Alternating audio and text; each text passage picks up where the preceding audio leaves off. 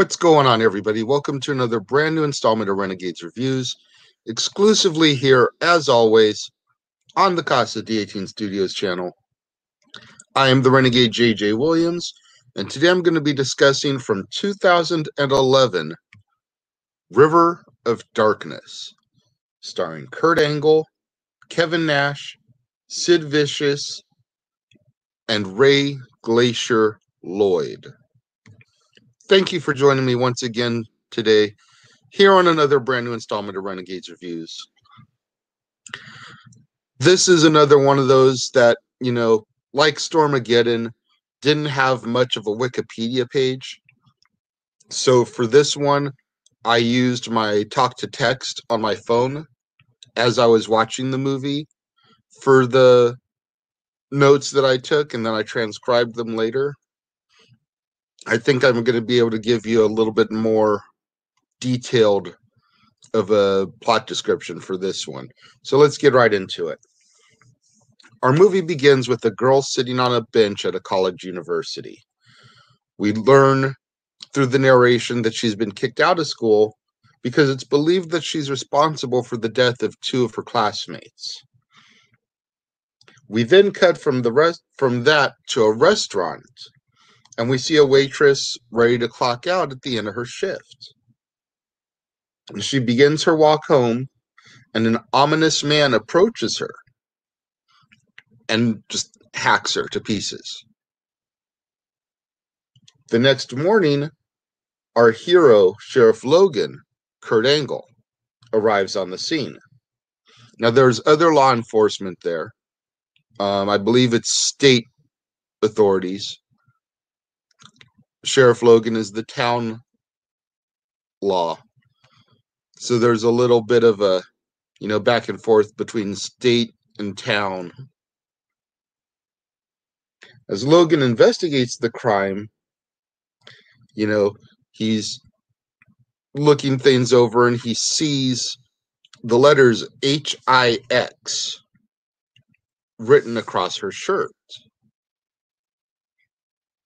Well, once he's done at the scene of the crime, Logan heads to the local diner to grab some food, some coffee, before getting back to work. Now, the owner of the diner is a man named Clark Higgins. And Clark just completely ignores Logan. Like, there's animosity, jealousy, hatred, something between these guys, but we're not really sure quite yet what's going on. We'll find out a little later, and I'll get to that. But at this first interaction, you're like, was this just typical town versus law issues? What's going on here?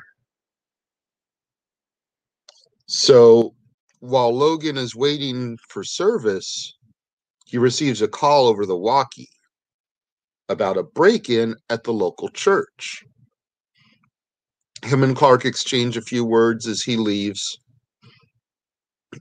and Logan heads over to the church to investigate and see what's going on. We find out that Mary Rutledge is the guilty party, and she's broken in so that she can pray at the altar because the doors were closed. And she senses something is up, and she wants to pray, repent her sins, everything. When Logan finds her, she's knelt at the altar, and she just keeps repeating the same prayer over and over and over again. When Logan starts to question her about the break-in, she warns him about a 30-year cycle where men live in purgatory. And then she tells him that once the 30 years are up, some of those men are back to haunt the town because of a past misjustice. So this definitely harkens vibes of It, almost, where every 27 years, 30 years, depending on which version you go by, Pennywise comes and haunts Derry. It's also got a little bit of a sometimes they come back vibe. If you've ever seen that old Stephen King TV movie where something happened, and then when the anniversary of the incident comes around, things start to happen in the town again, very, very similar to what happened originally in the story. So you get that little kind of mystique to the vibe here. I thought that was kind of interesting. Well, another murder is committed down by the docks. This time it's two men. So we went from one woman to two men. So clearly there's no, like, it seems more random. You know, the killer isn't just targeting one specific, type of person. When Logan arrives at the scene to investigate this one, he notices again the letters HIX are carved into one of the victim's forehead. The same letters that were on the shirt at the first crime scene. All right, so these crimes are committed, they're connected somehow, but how is the question? Logan begins to question people in the town about the letters and ends up getting sent to a bait shop owner named Virgil Van. Virgil seems skeptical to give any information at first. Him and the rest of the townspeople seem to really not respect Logan. Virgil does end up giving him a name, though. Harvey Hicks. And apparently Hicks was at the center of something 30 years prior, which plays into what Mary Rutledge was talking about in this 30-year cycle. During his lunch break, Logan is joined by Clark at the diner. And this is where we sort of get to the meat and potatoes of what's going on here between Clark and Logan. Clark acknowledges to Logan that he's been a bit bitter towards him since he defeated him in the sheriff's election. So apparently Clark and Logan were both running up against each other. Logan won the election, and Clark's been a little bit jealous about it ever since then. Clark suggests that they put the past behind them and work together to try to take care of whatever is happening. Clark then goes on to say that the rumor going around town is that the Jacob boys have returned from the dead. Now, legend has it that Hicks and some other townspeople murdered the Jacob boys using vigilante justice 30 years prior. And now the Jacob boys are back for revenge. Around this time in the movie, a group of college kids come to the town. They're there to investigate paranormal activity because they've been reading in the newspaper about this weird stuff happening. And if it's true that the Jacob boys are back from the dead, these ghost hunters want to try and record and document some of this stuff. Now, one of the college students is the girl from the opening scene that we saw sitting on the college bench. And she's joined by a male and another female. So those are the two people that she's supposedly responsible for the deaths of. And we'll find out how and why as we get going further in this movie. Well, another murder is committed, but this time the killer leaves a witness behind.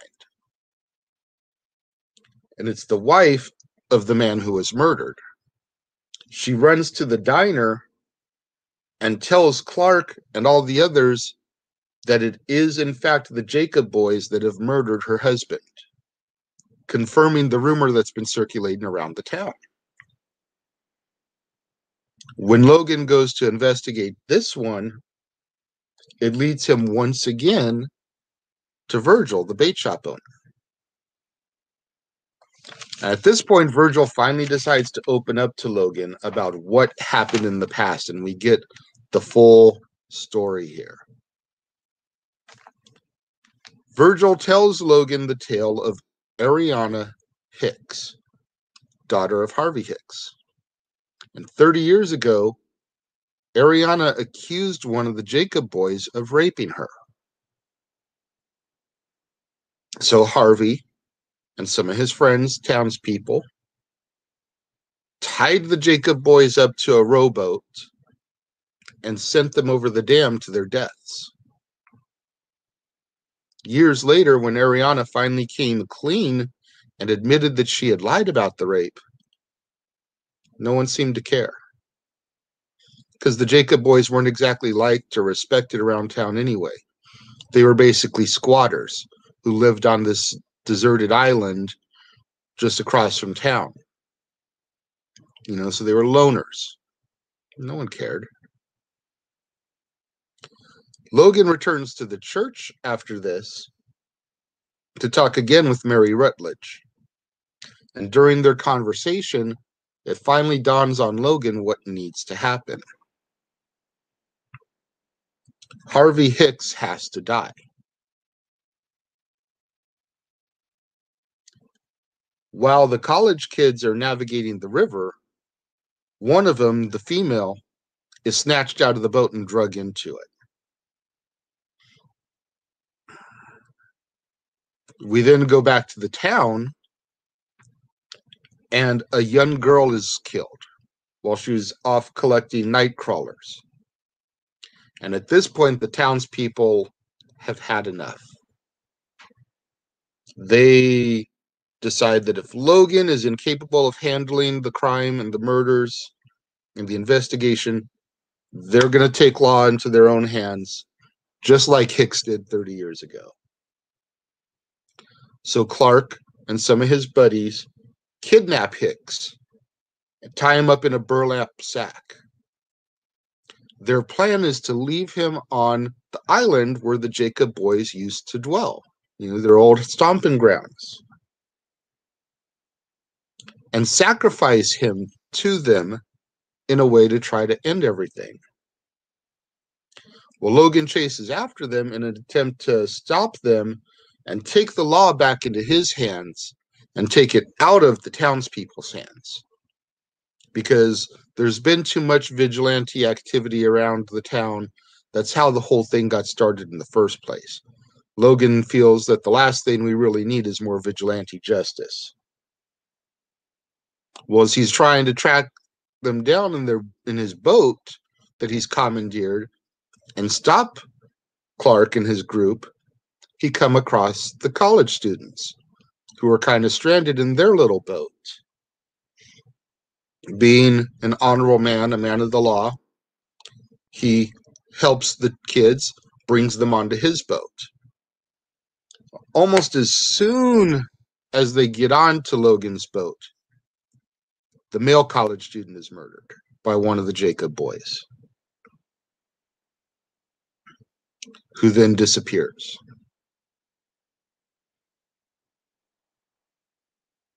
Logan, Clark's friends, and the female college student all finally arrive at the island where the Jacob boys used to live. Clark puts Hicks into a rowboat and sends him towards the island as a sacrifice. Now, Logan knows that Hicks has to die, but he's not really sure if this is what he needs to do. So you kind of see Logan standing there. Should I do something? Should I stop this?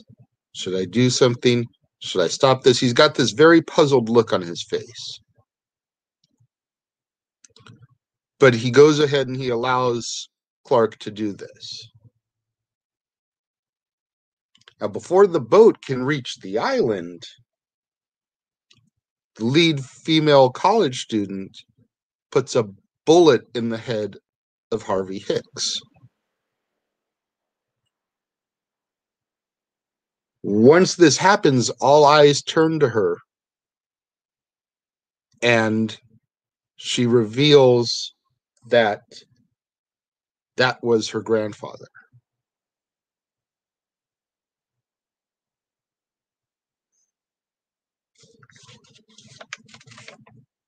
We learn that her name is Autumn, and just as the boat reaches the Jacob boys, they proceed to hack up Hicks, thereby getting their justice on the man who set all this in motion in the first place. Now, once the boys have extracted their revenge, we go back to the boats, and this is where we learn about who Autumn truly is. After all that, we go back to the college, the opening scenes, and Autumn is giving us the wrap-up of the story. She tells us that all the Jacob boys did really was kill the people that were responsible for their own deaths. So they weren't really these huge murderers like they were made out to be. They were just on a vengeance mission. And they killed the people responsible for their deaths and the descendants of the people responsible for their deaths. Which makes me wonder, the little girl that was killed, clearly she wouldn't have been responsible for their deaths, but was she the daughter of the man, of a man who was responsible for her death? If that is in fact true, and all they did was get those responsible, it's no less sad that the little girl died. But, you know, if the wife had nothing to do with it, and she's not a descendant, and the husband isn't here anymore, then the little girl was the only living descendant that they had to get in order to get their revenge.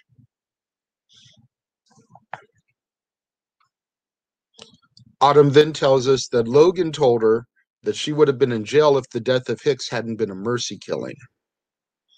To which she replies that for her it wasn't a mercy killing. All she did was kill the man who raped her mother, implying the fact that Hicks had raped his own daughter. Wow. Wow. Okay. So, the good, the bad. The story, I think, was really good for the most part. You know, it had some great elements of horror, some great elements of supernatural, some great elements of drama. I thought that overall the story was really, really solid. The acting on the other hand, could definitely have used some work. Kurt Angle looked like he was stumbling through the whole thing. You know, he's believable as a law enforcement hero, but just his line delivery was so wishy-washy for me. He very much was stumbling over things. Kevin Nash and Sid were good as the heavies. They played two of the Jacob boys. They didn't really talk, though. Which, I mean, I guess for Sid is a good thing. But Kevin Nash, we know, can talk a blue streak. And for him not to talk during his role, I feel was a lost opportunity. At the very least, he could have conversated with the other Jacob boys, help explaining their side of things a little bit more. Like after each murder, oh, we got another one. This many more, and our mission will be complete. Our vengeance will be carried out. Something. Ray Glacier Lloyd surprised me a little bit. I'm familiar a little bit with the character of Glacier from WCW, and the fact that he's basically a Sub-Zero from Mortal Kombat ripoff, but I'm not too familiar with him. But I felt that he did a really good job with what he was given as Clark. Honestly, I would say that he was probably the best character in the whole film, in my personal opinion. Kurt Angle as Logan was good, but like I said, his delivery, he kind of didn't really seem comfortable in this movie. Whereas Glacier, he felt natural. I don't know, that's just my 2 cents. When it comes to my rating of this film, I am going to give it 2.5 out of 5 stars. It could have been so much better. It could have been so much worse, if we're being honest with each other. I mean, if Kurt Angle had given a performance in this film more charismatic, like his promos, especially if you hearken back to, and I know they were 10 years before this, but if you hearken back to his 3 Eyes promos, or even his promos around the time of Team Angle, and how much money there was in those promos, if Kurt Angle had delivered his character along those lines, I think it would have been so much better. But 2.5 out of 5 stars. Those of you that have seen River of Darkness, what do you think? Let me know. Leave your thoughts in the comment box below, as always. Let's get those hashtags out there on social media. Hashtag Casa D18 Studios, hashtag Renegades Reviews, hashtag Renegade Returns, and of course, the ever popular hashtag Shenanigans. Merchandising. Merchandising? What's that? Merchandising. Come, I'll show you. Merchandising, where the real money's made. Don't forget to tune in tomorrow, right here on another brand new installment of Renegades Reviews, exclusively on the Casa D18 Studios channel, when I will be discussing Inside Out. No, not the Pixar movie, the WWE Films production starring Triple H, Michael Rappaport, and Parker Posey. So make sure you're here tomorrow to check that out exclusively here on the Casa D18 Studios channel. Thank you for watching. Thank you to those for leave me comments in the comment box.